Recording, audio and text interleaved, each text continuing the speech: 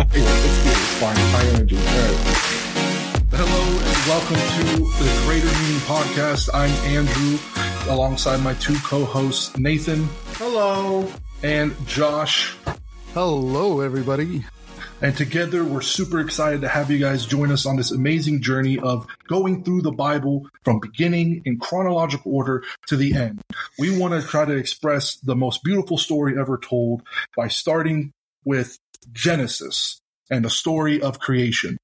We're super excited to get started. We're super excited for you to join us on this journey because I think that most people don't know how incredible the Bible really is when you look at it as a narrative, as a story that you can piece in order.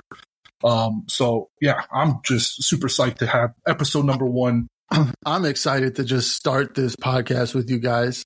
I know this is episode 1, but the amount of conversations that we've had just sitting around the living room, sitting around the dining room table or whatever, and just having just random conversations about all types, freaking Anunnaki, flat Earth, all types of just crazy stuff. And then, yeah, so I'm excited to do this with you guys. Yes. I'm excited too. No, it's awesome. I mean, it's going to be a great experience. I mean, I've never told the story exactly. I think it's going to be really interesting when we see the story go not exactly as it goes book for book, but actually in the timeline that people have put together as a narrative in order. When I talk to people, especially when I talk to people at work or when I run into other people on the street or whenever I do have a chance to bring up the story of the Bible, it's really interesting to me, being that I grew up a Christian, how little people know of actual story, even the well-known stories like David and Goliath, Noah and the Ark. They know the idea, but when you really piece in and tell them the actual what it's written, people are usually way more interested and they find it super fascinating. And I believe you'd be surprised by the amount of people that go to church that don't even know what we're talking about. Exactly. Like David and Goliath and the lion's den. Adam and Eve. Dude, Adam and Eve. You tell people the real story of Adam and Eve, they're like, I'm telling you, the amount of conversations that I've even had with people, whether it be at work, at church, wherever I'm at, and when I'm having the conversations about the Bible with them, well, 3 things. I either leave them like speechless, I either leave them completely confused, or I leave embarrassed by what I just said and questioning what I believe. So, well, that's another conversation. Whenever I talk to people, they either don't know what to say or I'm super embarrassed. It's usually pretty good. I'm glad that you're here with us, because Josh, sometimes my mind just rolls, and then I'm talking about what's going on in my mind, and then I'm just basically talking to myself, looking at another person.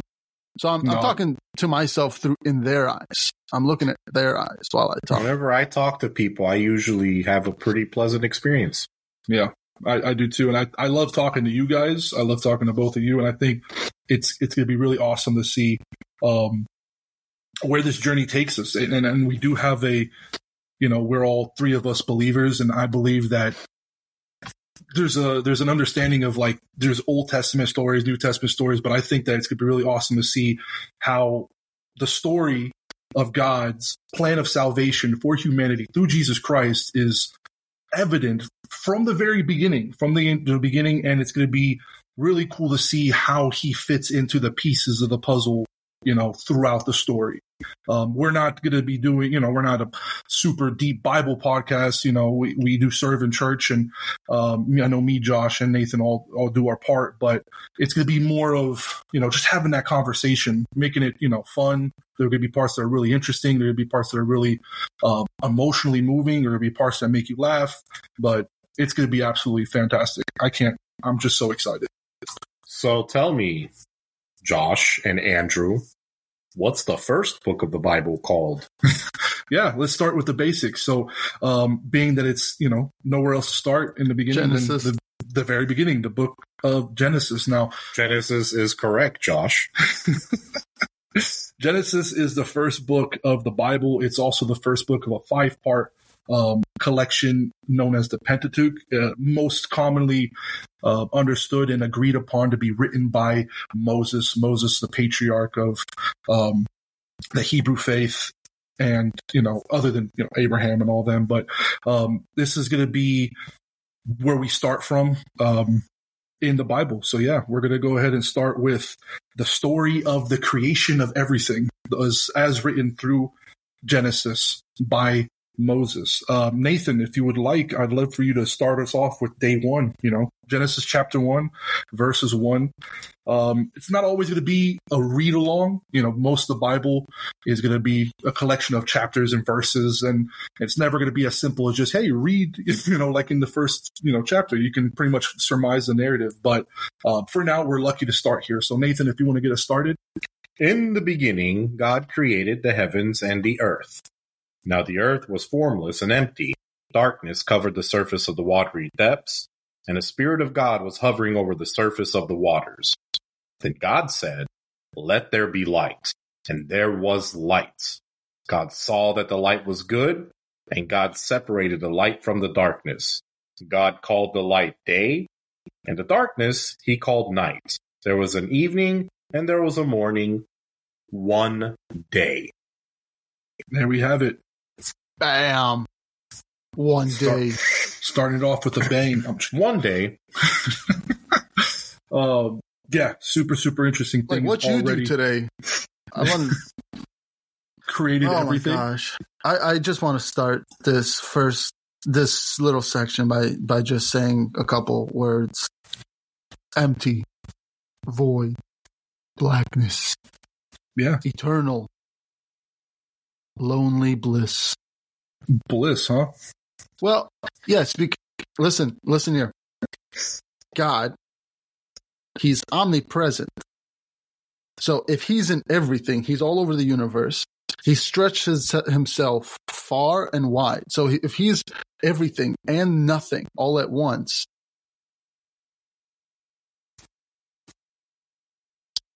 go finish it. All at once. Go on. That's what I want to say is it's interesting that he, being everywhere, identifies himself in a specific form and is shown as a spirit floating. He's doing something. Yeah, and this is the first he is the void. He is in void, and he's not in void at the same time. So that's. But he describes himself as a spirit. This is the first description we have of God. Is the Spirit of God floating above the waters, which is super interesting. Is he a ghost?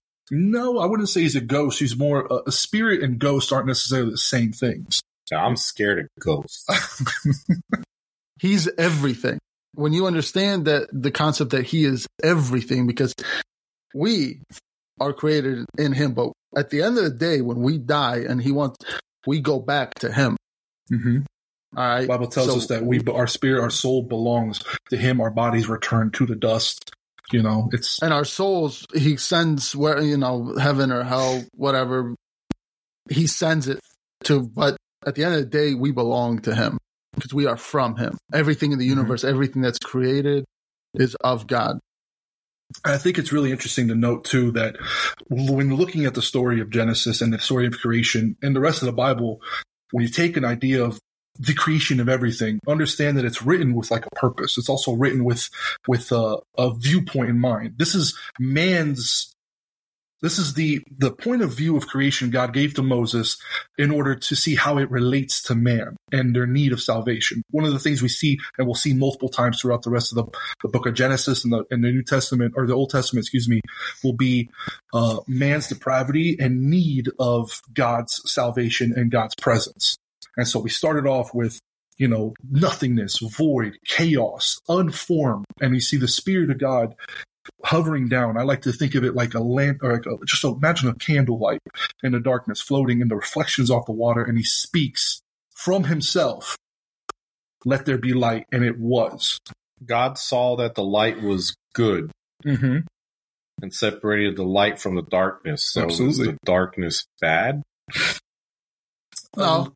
I would say that the darkness is what's existing in without light, where light isn't, because there's a separation. You know what I mean? I wouldn't say that necessarily the darkness is bad, but it is kind of the representation of the absence of order, the absence of God's commandment, the absence of God's good. Because where God is light. Should I move on? No, because I want to get a little deeper when in verse 1, God's creating the heavens and the earth. Yeah, you have the entire Bible right there, just like God did everything. He creates the heavens and he creates the earth. Now, when he creates the earth, it's without form. Like, it has no form. It's just a thing of water. Yeah, it just says the word, which is really interesting that water is there. Out of all the elements, you have darkness, you have God, you have void, chaos, but water is also there, and God's Spirit hovers above it. Water has such a symbolic, and I don't even want to say symbolic. I think it's so closely connected and tied with who God is, because God can take the form of anything. Not theoretically, literally. Water does the same thing. Well, you'll see that God describes himself as the living water. Jesus will later on describe it like water is going to come into a major theme in the rest of the Bible. Jesus will be, I am the living water. If you drink from the me, holy you will water. Again. Yeah, it's definitely some of that on you. It's super important, but it's interesting to see it pop up immediately. It's just that's always stuck out to me. I love day one. So the Spirit of God was hovering over the waters, and God said, "Let there be light." And God saw light, and it was good. There's that it was good. Yeah, it's going to repeat it. Yeah, it's going to repeat a couple times, but this is the first time God looks back, and in the obedience of His creation, He sees, "Yep, this is good. This is good for man. This is good according to what I said. It is good." Let there be light. So, when God's saying "Let there be light," is that mean that He just made the sun right then and there? I think we'll see later that he actually creates the celestial bodies once we get throughout the rest of the days. I'm good to go on to the next day if you are, Josh. All right, day and night, morning, evening. There we go. Actually, that brings up a good question before we go on. That's one of the first questions. One of the most debated questions in the days of creation. Everybody knows 6 days of creation, seventh day he rested.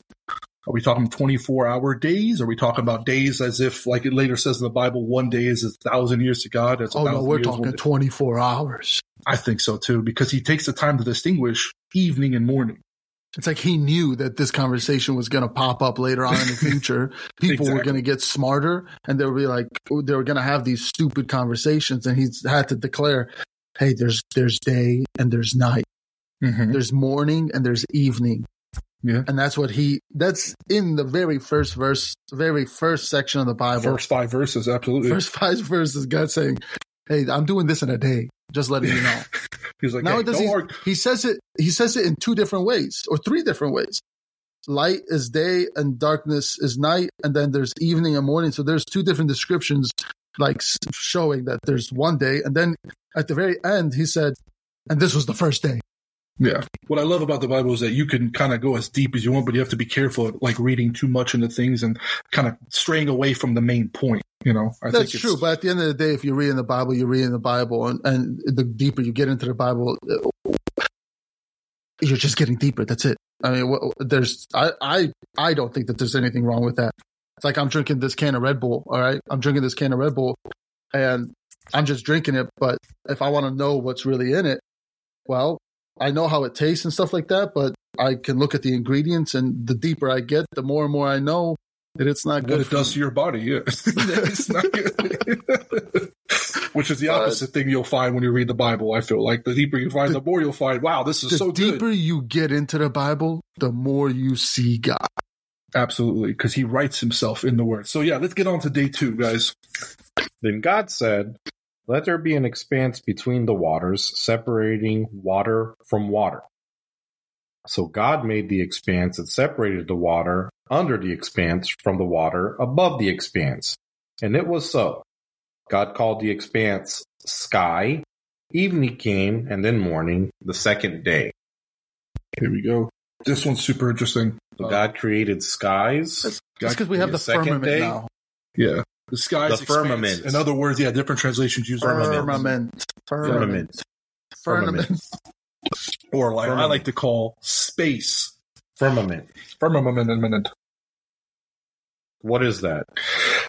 I like to. It's the way I see it because it's really interesting. You can't just be like, and he made the sky, because it's like obvious he put waters above versus waters below, as if like you go into the middle of a water and you blow a big bubble. Like it's always so like you create this space where there was a separation from top, bottom, left side, right side. There's a giant area, but it's also firm in that it actually holds things in firm place. And an amen. Yeah, like a firm holding the elements.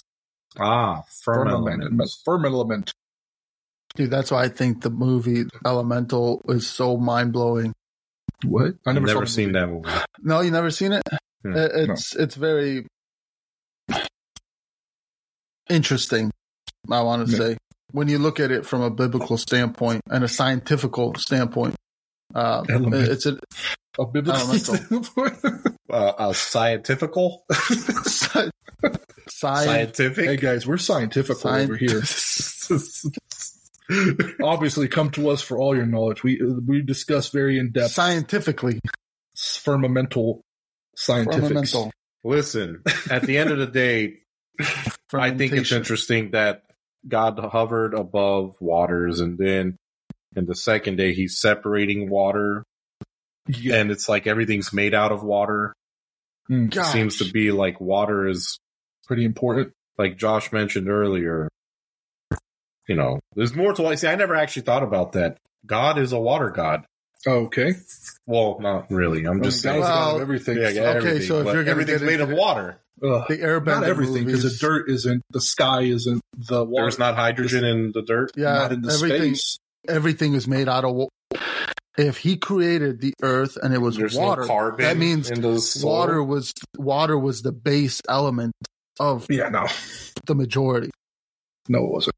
One part high. Wait, how many? Because he separates the firmament. He separates the dry ground from the water. One thing you should notice, what we should really be paying attention to here is understanding that we see God introducing himself. We see him as a God that already begins to work. He's a organizer of chaos. He is setting aside things that were before the only way they were described as without form, dark, void, chaotic. He comes and he gives a place for the light and separates it from the dark. He takes the waters and separates it, creating a space for what he's going to fill. But our atmosphere is made of water. Dude, our atmosphere is made of oxygen, nitrogen, all the other things. I mean, there's water. Let there be a fermentation in the midst of the waters.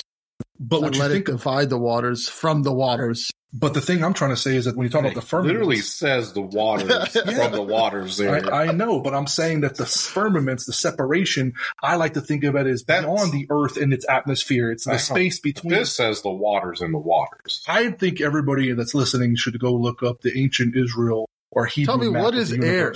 What is air? Isn't it oxygen? It goes oxygen and hydrogen. Water is 2 parts hydrogen, 1 part oxygen. I mean, I'm not saying that there's not and that water is not a vital part to life. That's where when you go out and look into the universe, when scientists send out probes, they're always searching for water. Searching for water because water is the basis of life. There you go. Yeah.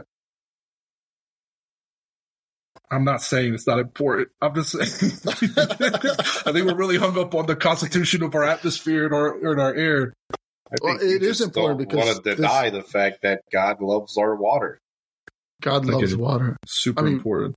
Nitrogen actually makes up 78% of our air, oxygen 21%, and then water vapor, argon, carbon dioxide 0.04%. Yeah, I mean there's a bunch of ingredients. What I'm trying to say is that God's separated. God is making order. He's cleaning up and making space, and he's going to, spoiler, he's going to fill that space.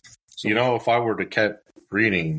Yeah, that's what I'm saying. Like now God said, let the water under the sky be gathered into one place and let the dry land appear. And it was so. God called the dry land earth, and the gathering of the water he called seas. And God saw that it was good. Absolutely. See, like I said, the separating, he is a creator, and he is an organizer, and he is putting in place everything that needs to be in place. He's preparing. He called the firmament. The firmament, he called heaven. Yeah. That's why I said space, the area between the earth and where God's throne is in heavens.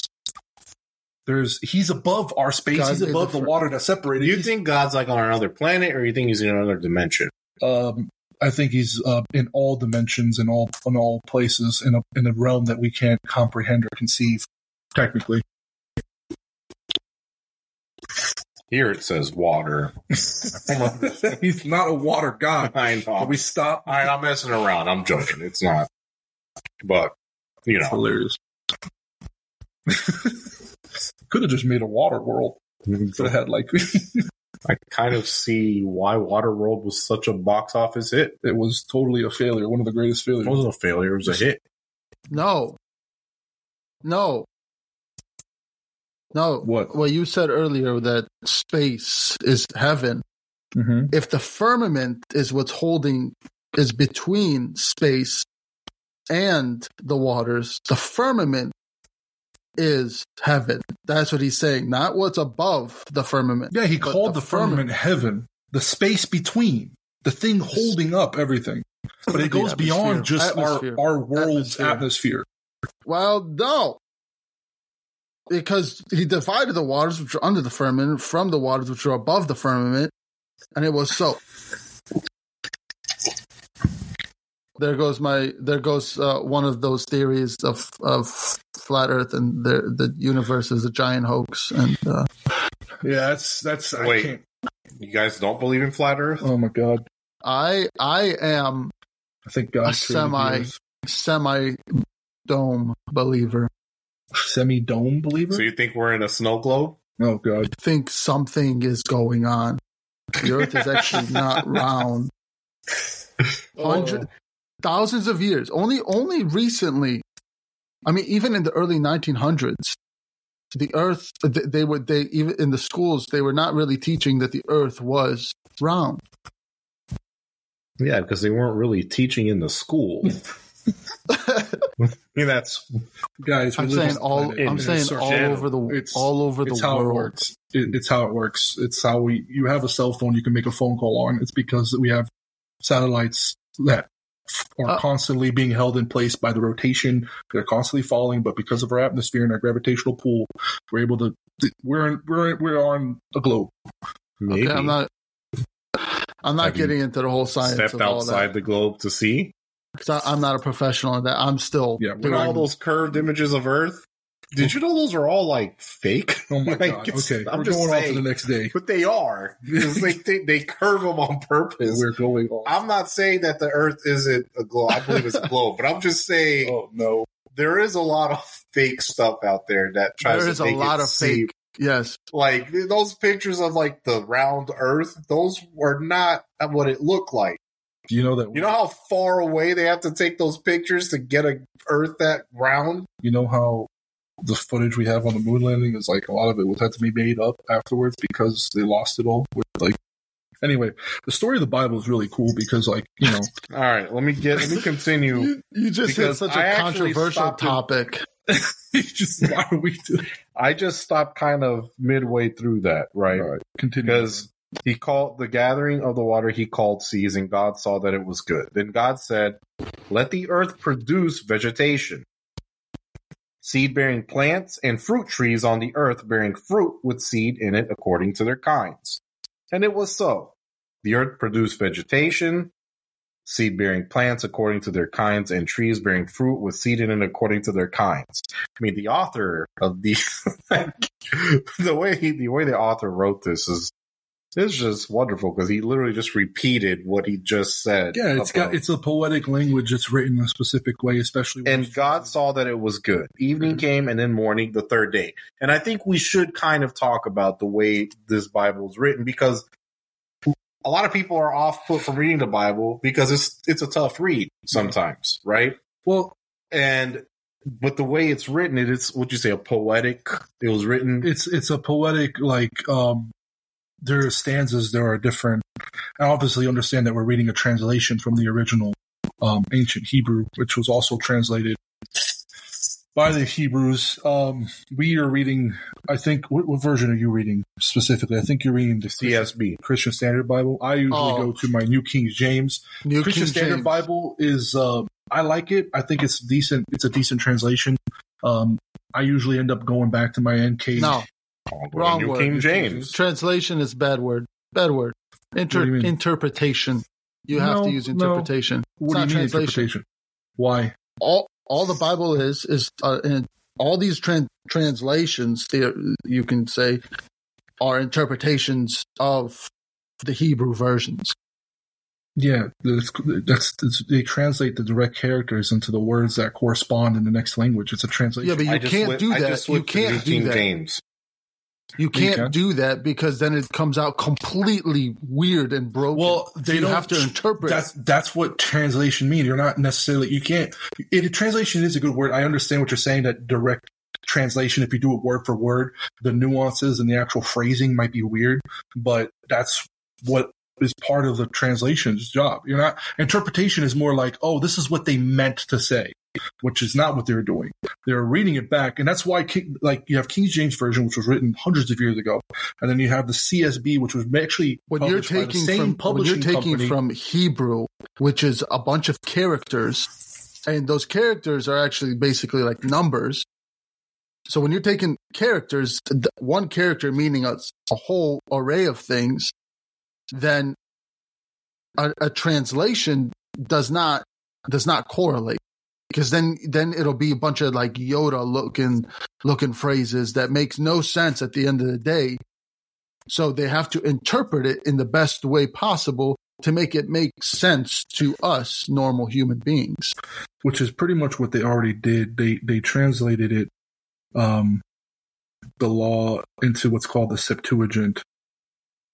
The Greek, they took it and they made another translation which was easier, and then they took it from the Septuagint and translated it again. New King James Version is pretty good, pretty close. That's what I like using. It's one of the more obviously. If you want to get to the original writing, it could be daunting at times. That's another reason why we want to do this podcast, is we want to try to, tell the story, which can oftentimes be difficult to read. Now, Genesis, Exodus, even the beginning of Leviticus starts where it starts to get a little bit more difficult to see narratively, like what's happening, what's being discussed. That's where a lot of people kind of usually get lost in all the laws and the rules and numbers and Deuteronomy, so that's what we're going to try to face. But I think that there are, like, CSB is written in a way where it's the same publishing company that published the King James Version, that's still around today. And it's as accurate as they can be to the original source material while also being in modern day English. That's why I like it. It's a pretty popular, more modern. It reads easier. I feel so New King James, it's totally different from what I just read, but it's still the same gist. You gotta make sure. And also, when these quote unquote translations come out, because when they come out, it also correlates to what's going on in the world at that time. So sometimes they can be manipulated in a certain way for the time that it is, because let's say in World War II. That's actually a very good point. World War II, the Nazis tried to come out with a way to stop a lot of believing, because they knew that the Americans were a lot of Christians. So if they can kind of mess with their brains, they were going to try to do that. So with the Bibles, they came out with the version that they changed one of the 10 Commandments, and they changed it to do not, basically do not kill. Instead of do not murder, do not kill. So they were all thinking, man, they're sinning like crazy. So it kind of messed with a lot of the soldiers' minds. No, it's really, that is actually a very good point. Be careful with the translations. Do your research. King James Version. Chinese are doing this right now. New King James Version is a solid, proven kind of like base for anybody coming into it. That's what I recommend. And there are definitely verses out there that do what you said, interpretations rather than translations, which is actually a bad thing, because they'll summarize entire passages rather than writing what is actually supposed to be translated. And they'll try to summarize it, keep it shorter, actually exclude verses and sometimes even passages, which can harm. I am a believer personally that every single word of the whole Bible is inspired by God and written by God through an apostolic or an Old Testament author. God used them to write. And the Bible we have today is the words that are important to draw us nearer, like you said earlier, show us who he is. So finding a version that's, All right, let's get back to the actual what we're doing. So we have the story of creation so far. We have let me reiterate what just happened. So dry land appeared. God called the dry land earth. He called the gathering together of the water seas. And he didn't stop there, actually. He kept going with other things. He made the earth bring forth grass, herb that yields seed, fruit tree that yields fruit, according to its kind. And after that, he said, all this is good. So he created the seas and the trees and the earth, and that was the third day. So it's actually a lot more happened there than day 1 and 2. Well, you see, like I said earlier, it was God creating a space, and now God's filling that space and using it for his purpose. And again, try to keep that point of view of like how creation pertains to humanity, why it would be good for them. You know, we have trees, we have fruit, we have seeds that will now, not only does he make an apple tree, for example, it's not going to be one apple tree that eventually dies and we never have an apple again. He created the seed that will allow it to replenish and repeat and create that cycle. He created a code. You can't. He created a code, like basically, if you're making a system in the computer, you're creating a code. This does that. Like an that algorithm? does this. If you click, an algorithm. He created a system. Okay. Oh, man, freaking train again. What? He's got that train that passes by. Oh yeah, you live next to a train? The choo choo. It's gone now, I think. All right, baby, let's get into day 4. All right, so I'm going to get into day 4. Then God said, let there be lights in the firmament of the heavens to divide the day from the night, and let them be for signs and seasons, and for days and years. And let them be for lights in the firmament of the heavens to give light on the earth. And it was so. Then God made 2 great lights, the greater light to rule the day, the lesser light to rule the nights. He made the stars also. God set them in the firmament of the heavens to give light on the earth, and to rule over the day and over the night, and to divide the light from the darkness. And God saw that it was good. So the evening and the morning were the 4th day. So God created what? The celestial bodies we have in the sky. Like you said earlier, Josh, did he say whenever God said, let there be light and separate light from darkness? Yes. And now you actually have, the stars, the sun, the moon, things that allow us to be able to track and see, like exactly what he said. And, it's really cool how he gives these instructions and he puts them in their place and then gives them, a job, a task, like I said earlier. Again, that idea of he made this expanse. It's huge, but it was empty. Do you think God was a light? God is light. Well, I'm saying, but what you're saying, creating, do you think that he was a light and bright? So, that's a good question. What was the light when he said, let there be light and darkness? And then why is it? What was that now? Light? What was that light? Because if that's not the sun, then what was that light? Yeah, what was the light until now? It wasn't the sun. What was the light until now? The light of creation. Could that have been his light? Could be. That he took the form of light? Well, he is light, so I believe he's always kind of shining light. I don't think there's a time when God is like, I'm going to be darkness today. Yeah, I get that. In the Bible later, it'll say that, but I'm saying before he says that there is light, before there's a concept of light, obviously God could be whatever he wants. Was he light? But that's nobody knows question type of. Yeah, that's a question that's asked a lot. I mean, maybe like God's the first electrician. Hey. Water is a good conductor of electricity. There you go. Some people think it was the original. Like, it could be a manifestation of God's glory, of Christ's glory, his presence. That's true. Like you said. It can be. Some people said it could be. That's what you just Googled. It could be a manifestation of a pillar of light that eventually became like a fire that became the sun. Yeah, according to a quick, search. He created basically an eternal light. It's a debated topic, and obviously I don't have the exact answer. I don't think anybody really has an exact answer because it doesn't say it exact. That there is no. Only God has that answer. The reason it's like it could be God's glory for his action is they say Christ's glory because it's when I think that it is his light. I think that it is but this the thing heavenly, is, it's not like there wasn't light holy before light. then. What if there wasn't? It was just God in his light. What? It was just God. Did he need light? God didn't need light to see. He didn't need to see. Yeah, No. does God need light to see you? No, and that's why that's why I said earlier, when you look at the story of creation, it's in how it pertains to humanity. The whole story from the beginning of the Genesis to the end of Revelation is God's story for us. We have to look at it through that lens of humanity and how we need to look to God and how we need God and how God ends up coming and saving us. I'm going to reiterate my question from the beginning. Was light good and dark bad?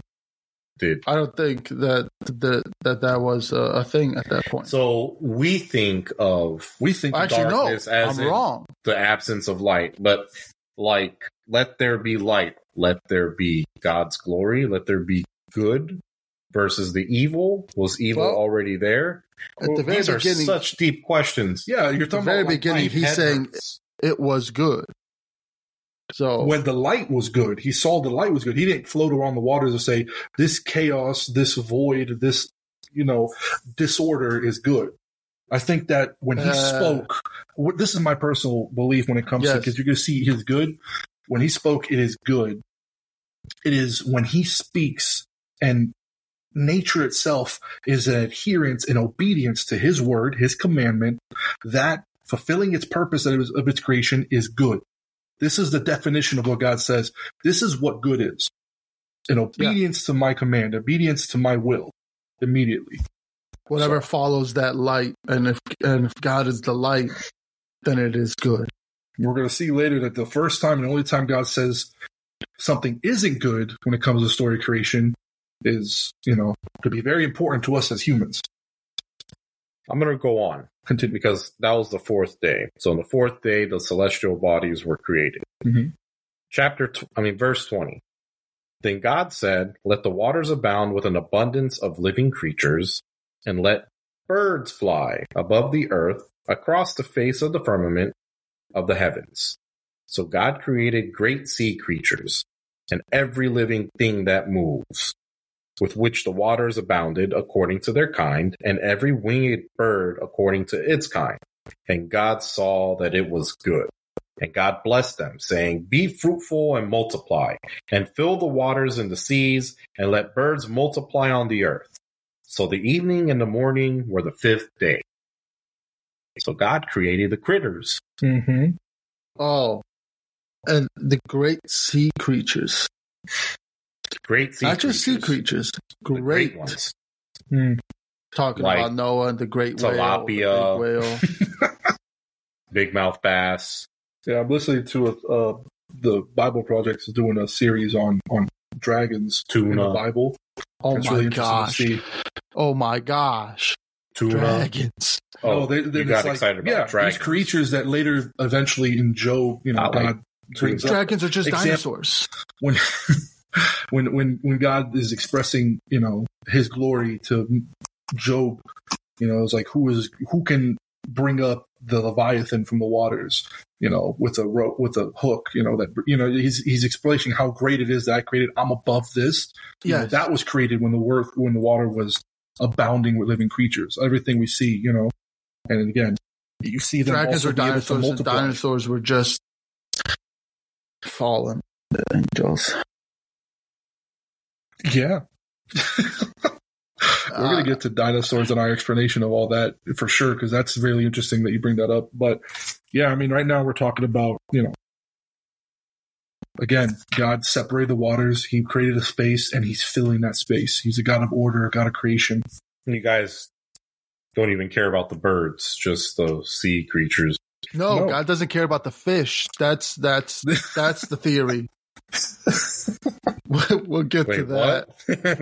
Why doesn't God care about the fish? Why does God not care about fish? I think he created birds is pretty cool because birds fly. Yeah, birds are cool. Thank you. Thank you for your support, Josh. Thanks, man. Yeah. I don't know. You guys glossed over the fact that he created birds. That's all I'm saying. Birds are actually ridiculous, and I love birds. You have to understand, there's some birds that are really, really, really big.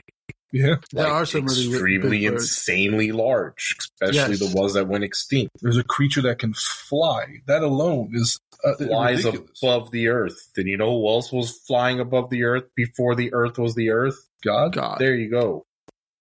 I mean, yeah, he's creating and he's making these amazing creatures, and he's given, this inhabitants. All right, verse 24.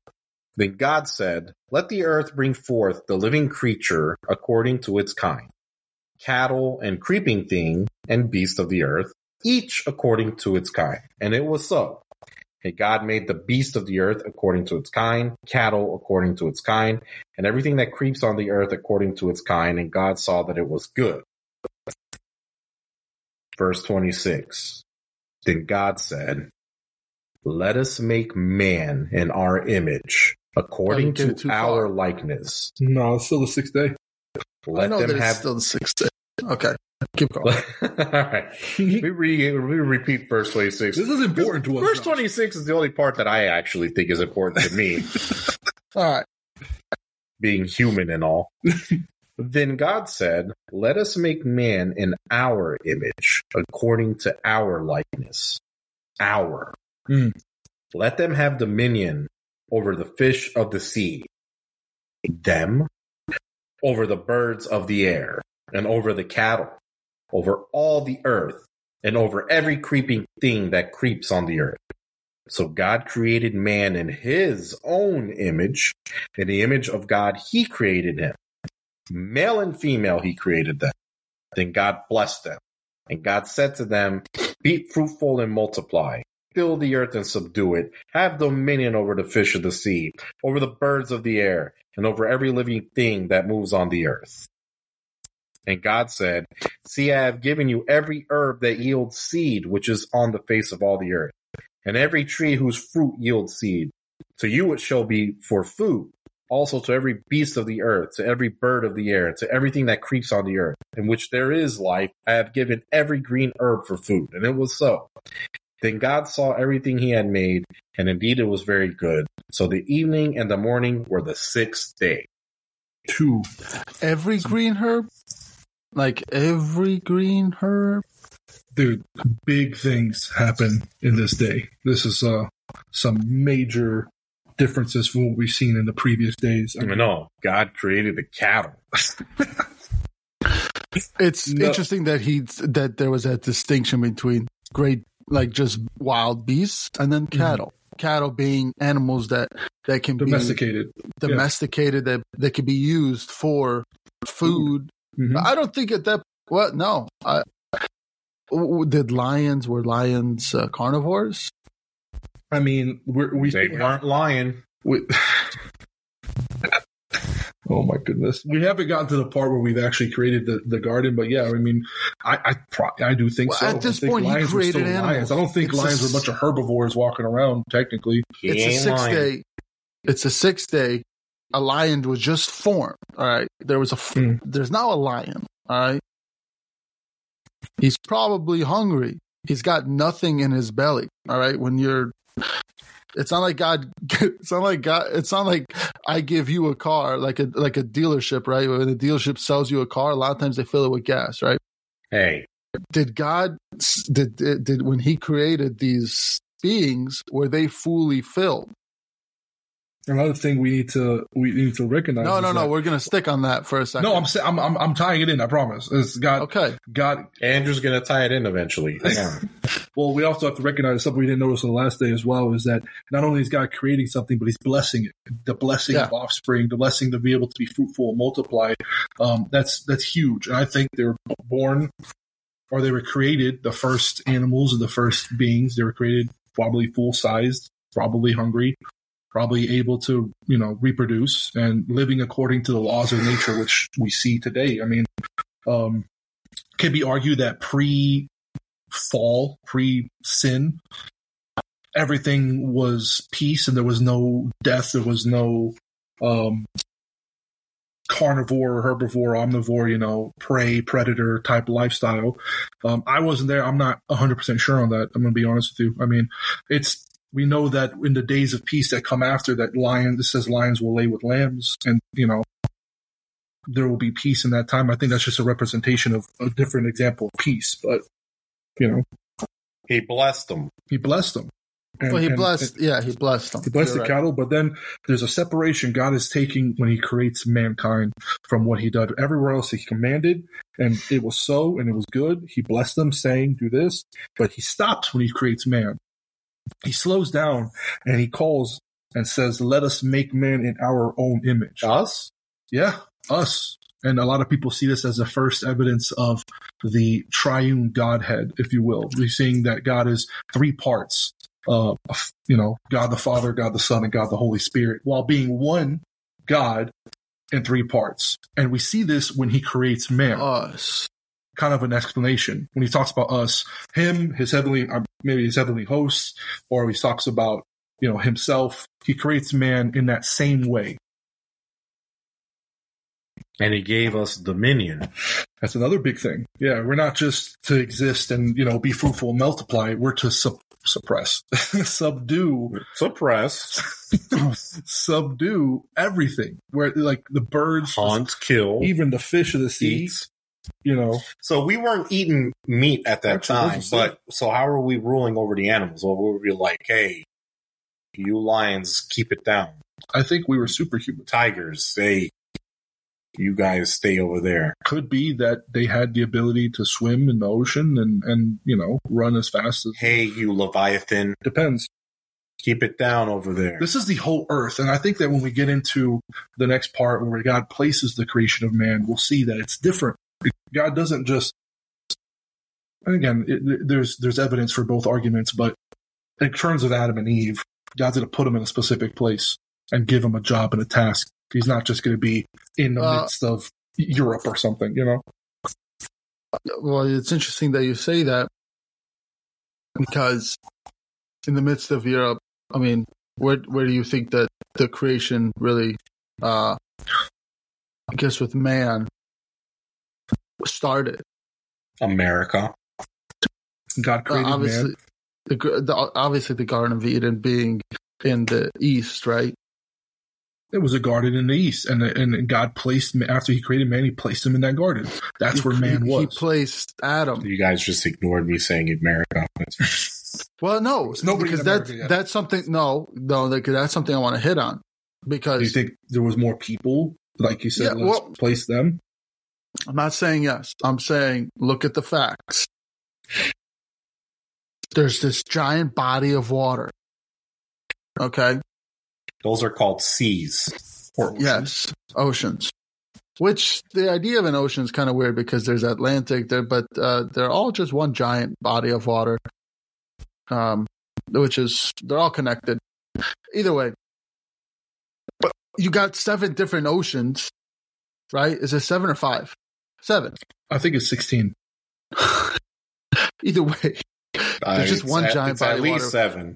But either way, wherever Adam is, later on, thousands of years later, when the people are traveling with boats that are now able to be formed and travel huge distances, because before that they weren't, other than Noah, because Noah was this, he built something off of God's design, but you have people in South America, you have people in Australia, you just have people all scattered all over the world living completely indigenous, as in probably the ways that they lived thousands of years ago.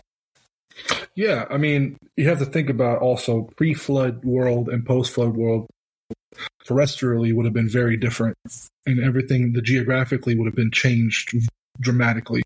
You have an apocalyptic event that was completely, an extinction of everything that existed. So Pangea. So that's. I'm not saying it was all one planet. I'm not saying it was all, one continent. I don't know what the world looked like before then. I'm assuming it's relatively similar to ours, but we do know that tectonic shifts are real. We do know that things move. We do know that when we piece everything together, it kind of looks like it could have fit. Pangea. Yeah. But theoretically, Pangea would be the thing that makes the most sense in this situation. Yeah, well, right. But I mean, we have God creating humanity. 6th and final day of creation. He ends and makes them dominion. He makes them in God's own image. He blesses them with a separation from the rest of creation, and also being created in His image. Being created in His image, meaning that you have man created with a body, you have man created with a spirit, and you have man created with a soul. You know, yes, it's very interesting, actually. The physical and the spiritual. Yeah, and that's kind of where the story starts. You have God creating man, and if you want to finish the last day for us, Nathan. Well, so this bleeds into chapter 2, but it's going to be chapter 2, the first 3 verses. Thus the heavens and the earth and all the hosts of them were finished, and on the 7th day God ended His work which He had done. Yep. And He rested on the 7th day from all His work which He had done. Then God blessed the 7th day and sanctified it, because in it He rested from all His work which God had created and made. And that's why we have days off, ladies and gentlemen. God gave us the first day off. So day off, I mean, God resting, does God, being that He's all powerful, omniscient, omnipresent, is He a God that needs rest? Says He took a rest. He took a rest. It wasn't a need, but it was, I want this. I think it seems like a lot of the Old Testament is God wanting things a certain way. Not that He needs it done, is that He wants it done, and it's going to get done. I think it's important to look at it as not necessarily a rest, even in the form of He wants a rest. It is a distinction that He made where He ceased working, where He was doing something. This was a separation and said, instead of rest, look at it as I am completed the work that I set out to complete. I have ceased creation, because as you saw when He was creating, He created creation to be self-sustaining, to be repeated, with the plants, with the oceans to stay at a specific place, with the celestial bodies to tell time, with the animals and humans to be able to replicate. He's adding into the algorithm. Exactly. He's done. I'm just going to ask, because I mean, us three have heard it a million times that God didn't need a rest. Why can't you say that? What happens if He did need a rest? Because we serve a God that doesn't need to take breaks. Okay. That's who said? Wait. I think that everything that He does. Nathan, you have a point. I'm just playing, the other side of the argument, because before we take the Kim Jong-un style of that man can do no wrong type of thing, that just. Did you just compare God to Kim Jong-un? I'm comparing the minds. Wait, the mindset. He's saying the mindset of the people. Okay, I get you. Yeah. So we can never. We're saying that God. We're saying that because God is all this, that he did not need a rest. But Nathan kind of brings up an interesting point. What if He did need a rest? Our God is a God, and there's verses throughout the Bible, His hand is not shortened in strength. He's not a God that needs rest. He says, am I like man, where I need to take a sleep? Am I like man to be forgetful of things? He's not. When we try to personify a deity, the deity with characteristics that we ourselves have and limitations that we can't comprehend, being that He's not flesh and blood like we are, that would wane and gain in strength and lose strength. He is a spirit. He is. Yeah, but it says, we know that. I understand, but this is what I'm saying. That He rested. He rested in terms of, and if you want to get into the argument, you can use different translations as well, but I don't have them pulled up here.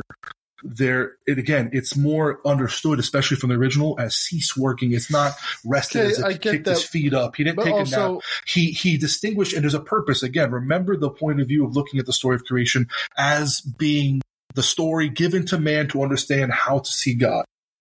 He didn't give us the intricacies of how He formulated the ingredients for water, or, at this time. He didn't tell us this is how I create a star.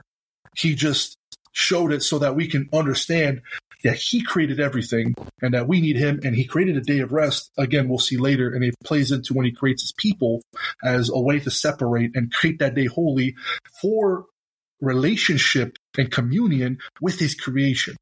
There's a purpose behind everything. if God never rested, would we be working nonstop, or would we as people be like, we need a day of rest? I'm pretty sure that in different societies, whenever there's like slave labor, most of the time they weren't giving people breaks unless they had to. No, they were giving people breaks. I mean, people need sleep. People need rest. That's how we're created. There are days and nights. God created that for a reason, but he's outside of that. He made that for us. And then he rested or ceased working, sat back and saw it was good.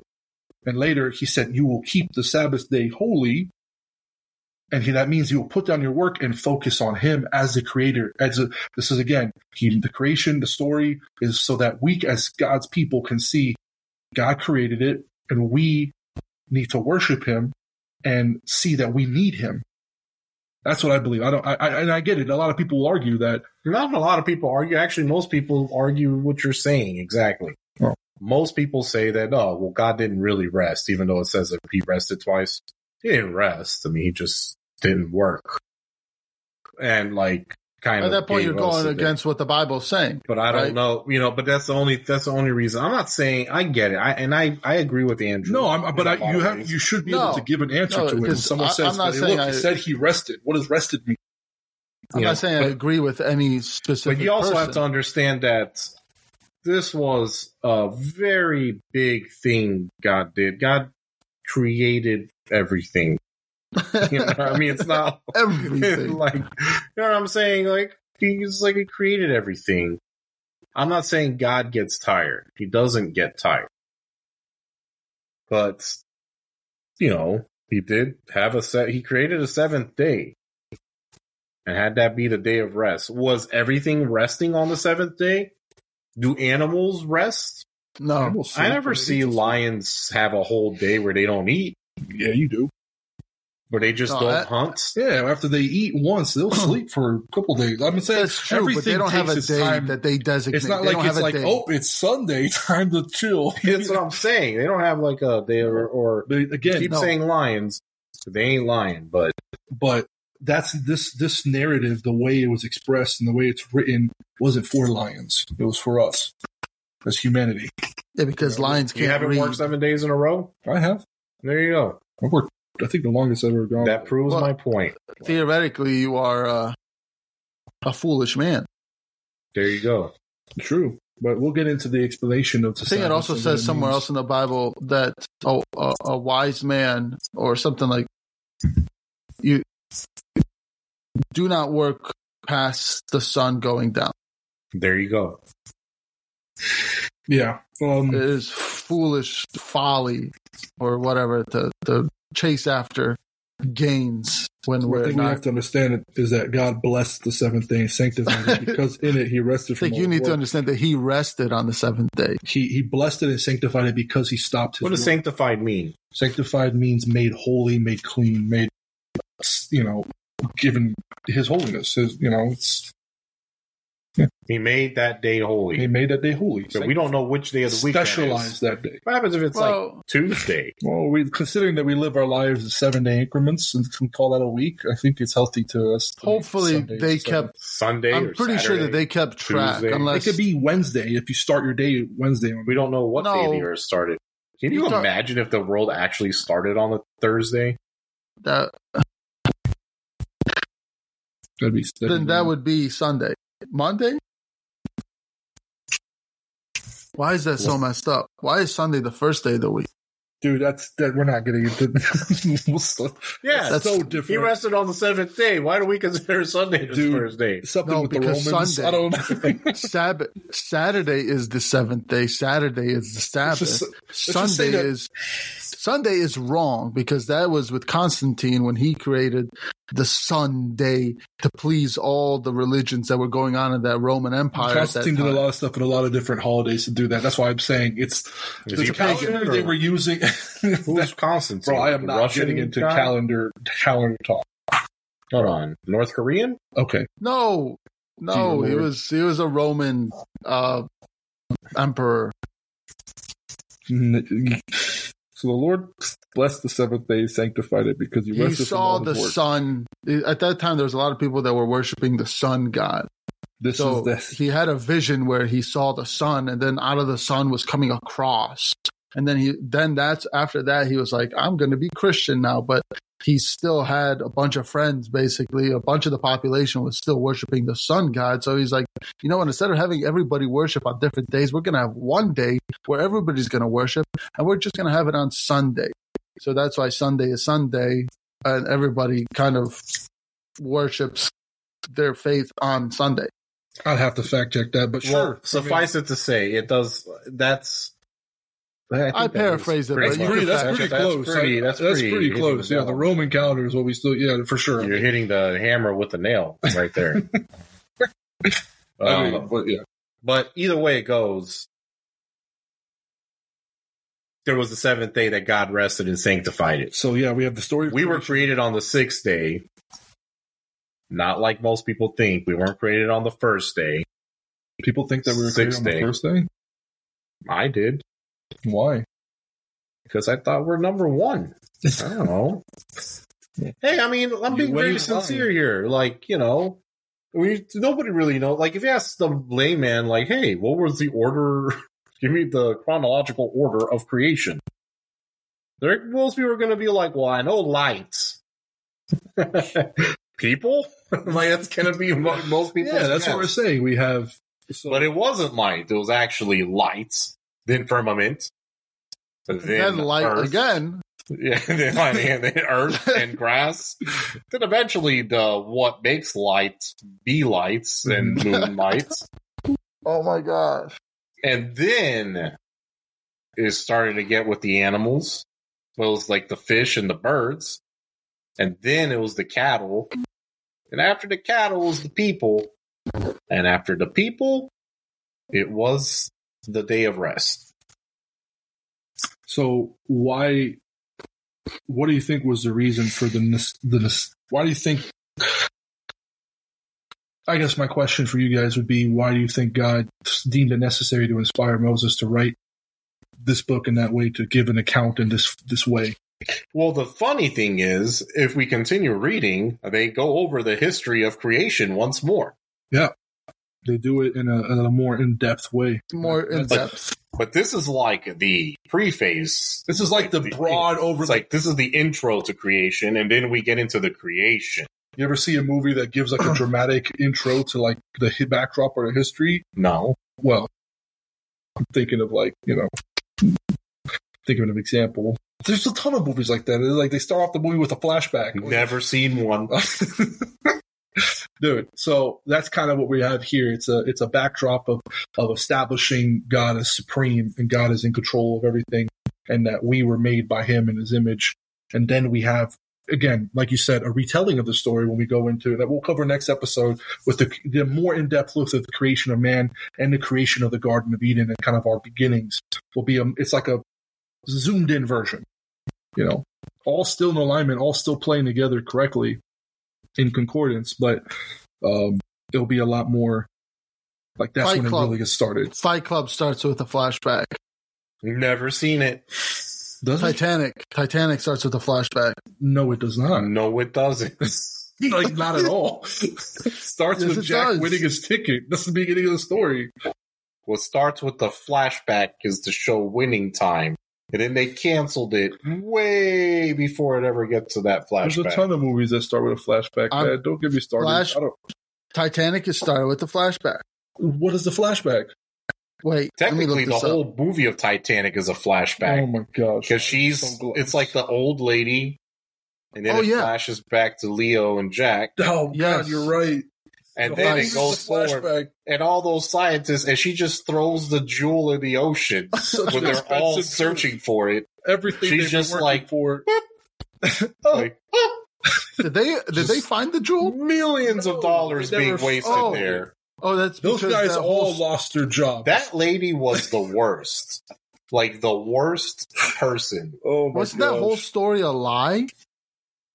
It's not a true story. The story of Titanic. I don't think it was a true story. It's just she's such a terrible person because she just essentially cheats on her fiance on the ship, and he's somehow considered evil because he loves her and gives her a very expensive jewel. and is like, "You deserve this. Okay, so You're my rose." So back to the Bible. So she cheats It's on not him a real with the story. poor guy. Yeah, It's we not a know real it's not story. a real story. He dies, and she I'm throws the confirming it. jewel in the ocean. Why that's did she episode throw it 1. in the ocean? That was Why didn't you just stupid. give it to the scientist people looking for it?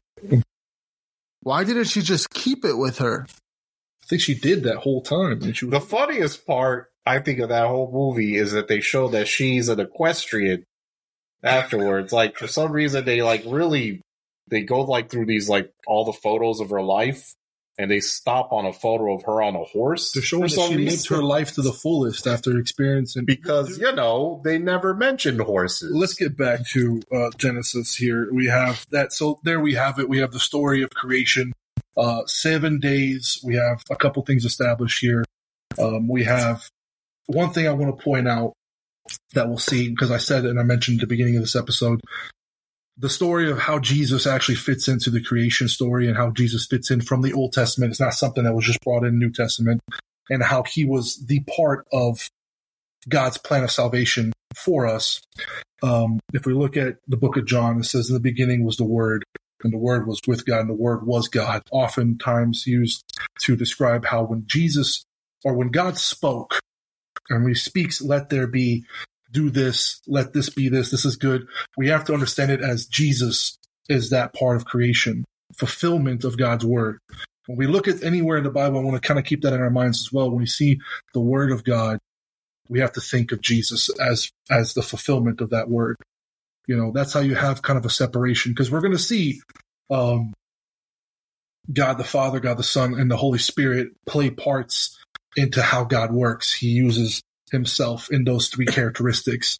So, Dude, what is Andrew got so serious there. Wait, because I want to hit on the point of when he speaks. Yeah. Because I'm sure we've all heard the phrase like high vibrations or whatever. No, I haven't. I haven't. What did you say? No, High you've vibrations? never heard. Vibrations. You never I've heard of the word vibrations. Like it's even in forks? a song. It's even in a song like high vibrations. I forgot. Good vibrations. I think you're thinking about Good vibrations. But That's either way, I think isn't that like an Aerosmith song? no vibrations. Like Marky Mark. No, dude. doesn't matter. The Funky I'm bringing Bunch up a never point. had a We song don't- called Good Vibrations. I don't like Either way. going. Either way, get him back. Vibrations having vibrations. having such an important role Sensation. in creation and in everything. Because have you ever taken? I mean, I'm sure we've all seen videos of like a bunch of sand on a table, and then with the vibrations, different types of and vibrations, it makes, like, and then cool it little creates. designs. Yeah, So when God's like sound speaking, waves. everything- Everything is a vibration. So all matter, that's what we are. We are matter, and we are like the sand. So when God's forming us, he's putting out this vibration, and he's forming it. He's putting matter into pieces, into place. So all of us, we all have a certain vibration. Everything that's created has a certain vibration. So Interesting. I mean, I understand where you're coming from. I just don't know enough to kind of speak to that. I love that answer, Andrew. but think I'm about glad. it, even a song. I'm You not saying play it's certain bad. songs. You play certain songs. Those are all music, vibrations. vibration frequencies have a power that are actually, it could be weaponized. It Whenever is you go to a weaponized. specific speed, you actually break a barrier, which is known as a sound barrier, which has a physical impact. These aren't accidents. God created everything in a specific way. And when God's speaking, what actually looked like when God opened his mouth and what happened afterwards, it's something interesting to try to imagine, but it's also incomprehensible. I mean, you brought up a good point. When you're going fast, how many movies have you seen where they're traveling at freaking light speed and they need to get from one galaxy to another? So they press the button and they're going super fast. And then all of a sudden they get all mixed up. All their matter gets mixed up. If they How go does too that have fast, to do with the sound barrier? Sound barrier is only because it's in our just- atmosphere. It's another never seen example. any movies like that.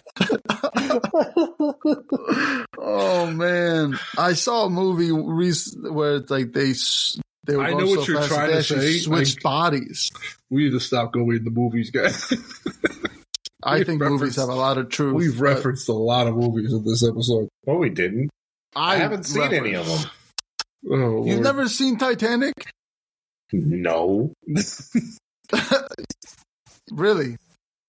All right, guys. So I read a Wikipedia summary of it. let's bring this episode to an end. We want to try with every episode to kind of, with like our namesake says, we want to, just what do you think the greatest meaning behind the story is? What is the message that came to you when you read the story or when you hear the story of the creation? I'm gonna start with Josh. Josh. I'm gonna start with Josh. Why with Josh? Josh, what do you think the greater meaning of the story? Because I'm gonna build off Josh and Andrew. You want to go last? Okay. Yes. All right. What do I think the greater? What is the greater meaning to you? Or what is the message? What speaks to you when you read the story of creation? That God can do whatever He wants to do at any certain time, at any certain point. If He wants to make water into wine, He doesn't have to go through a process. He just snap of a finger, it's done. Not even a snap of a finger, faster than a snap of a finger. So if He wants to create a human or a lion or a fish or whatever at a certain spot, He just makes it appear. And there goes the lion again. Just the almighty power behind God, and that there's a purpose. God's creation ability to do whatever. This is my time to talk. This is my time to talk. Andrew. I was just confirming. Go ahead. Now I'm going to talk while you're talking. Okay. Either way, that the whole first part of the Bible, it's how He's not only showing us how He's forming everything, how He's creating everything, but it's also how He's laying out certain rules and how we were talking before, an algorithm of how things work and what things are used for, what does what, and to multiply, to really multiply. So that's kind of what I got. Yeah, that's awesome. Andrew. For me, when I look at the story of creation, the greater meaning is, or what I see as the message, and obviously what's cool about the Bible is you can find a bunch of different messages whenever you read, it could speak to you as what you need to see, what it needs to be in that moment. But as an overarching message, I see God establishing His supremacy over everything. And again, it's establishing, like even from the first verse, in the beginning, God created the heavens and the earth. You have God as supreme, creating matter, space, time. He's creating all that we can see, comprehend, and even conceive. But He's not subject to it. Just like we were saying earlier with the resting, He is outside of that. He is supreme. He is beyond our comprehension and beyond our ability to even think about.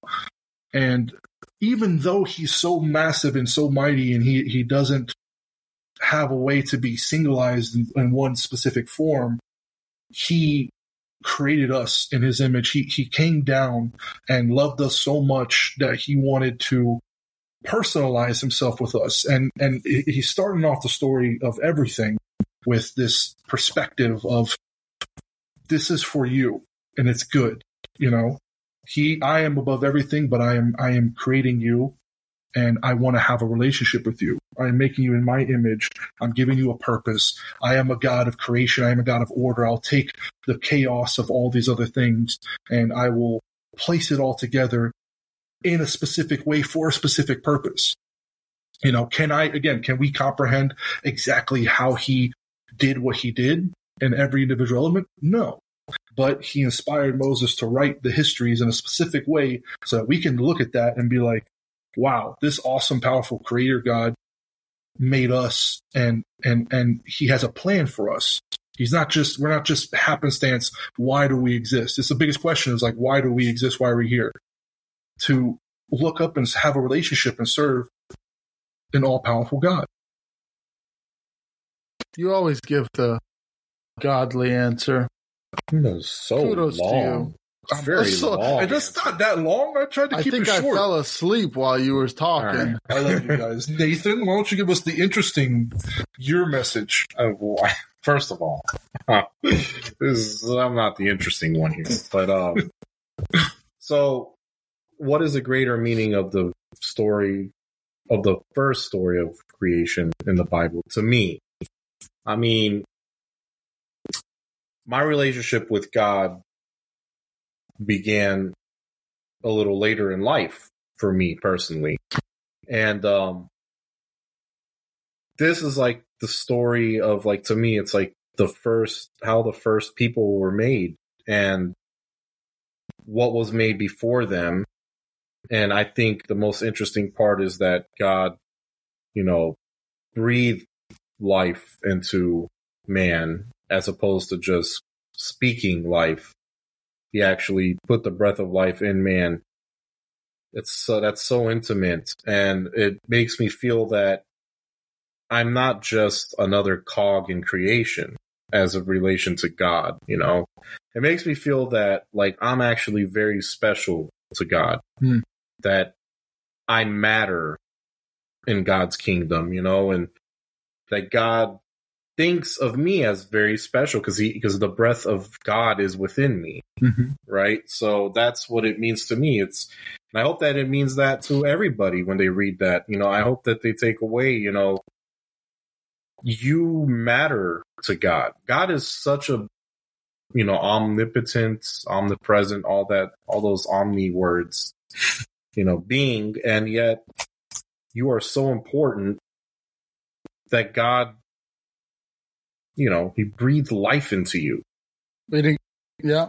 And that's just, to me, that means a lot because, some days I do feel insignificant. I feel, overwhelmed with life. I feel small. I feel like, man, because I'm just trudging along and nothing really matters. But just read the first 30 verses of the book of Genesis and you'll see that you do truly matter when it comes to God. Like, you are important. Yep. The whole point of the Bible, it was written for you. This story was made for you. You were given dominion over this creation. You were given dominion over the earth. You can conquer. You can achieve. You're great. That's because God breathed his life within you. Yeah.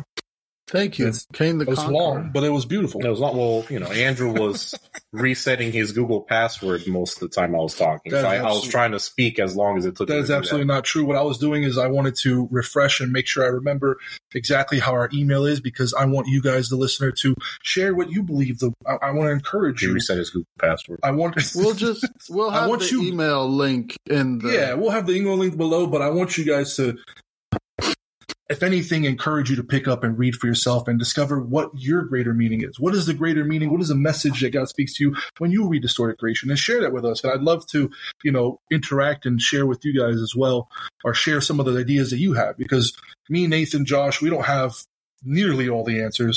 We're three guys that love reading the Word of God and, have had it in our lives. But we want to, I'm sure you guys have questions. I'm sure there are things that have been brought up that we didn't cover or we didn't touch on, or, you guys just want to say hi and maybe give a good point, or, I encourage you guys to send us a word or a message on greatermeaningpodcast@gmail.com. All one word, all lowercase, just greatermeaningpodcast@gmail.com. Let us know what the greater meaning message is for you. I'm Nathan. Were we not signing off yet? No. Were you trying to sign off? I guess you were trying to. Again, episode 1. We'll work on our sign off, but yeah, that was great. Join us next time as. No, you go ahead. I'm just happy that everybody knows who Nathan is. Join us next time as we cover a more in-depth look at the story of creation. We go into chapter 2, the story of Adam and Eve, the Garden of Eden, and all that fun stuff that comes with it. The fall. Well, no, that's the third one. We'll see how we play it out. I mean, obviously we'll play it by ear, but absolutely, we can't wait to see you guys with us next time. Thank you so much for listening. Hey, I'm Nathan. That's Andrew. There's Josh. If you love what we do and you want to share the Word of God, you want to share the story of the Bible, share us to your friends, family. Give us a 5-star review. That goes huge. Leave us a good review as well. It's big to kind of get our name out there. Andrew doesn't know how to conclude things. I'm trying to make sure our good listeners out there know. In conclusion, I'm Andrew. Listeners. I'm Nathan. Thank you, Nathan. Once again, you're Nathan. Let's try this one more He's time. Nathan, guys. Josh, you're supposed to say I'm Josh. I'm Josh. He's Nathan. That's Andrew. And that's Andrew. And we're the Greater Meaning Podcast. At the end of the day, guys. Oh my God, we're not. I'm just playing. No, I want to know what's at the end of the day. No, I'm just playing. There was nothing after that. What's at the end of the day? What's I at the think end it's of the day? important to look at verse number 30. Hey, what? No, What do there's you? nothing at the end of the day. But for real, though, please, there's going to be more than 5 listeners because I told at least 3 people about this. So, What do you Love think you God guys. did when he was resting? He was sanctifying the day and making it holy. yeah, Okay. it took him all day to do that. Took him all day to do that when he did so much in one day already. All right, Really? guys, I drank a lot of tea during this episode, so we're going to go ahead and finish it. All right. I think See you guys next time. he wrote a book. That's what I think I was doing. He was writing a book. This could be All right.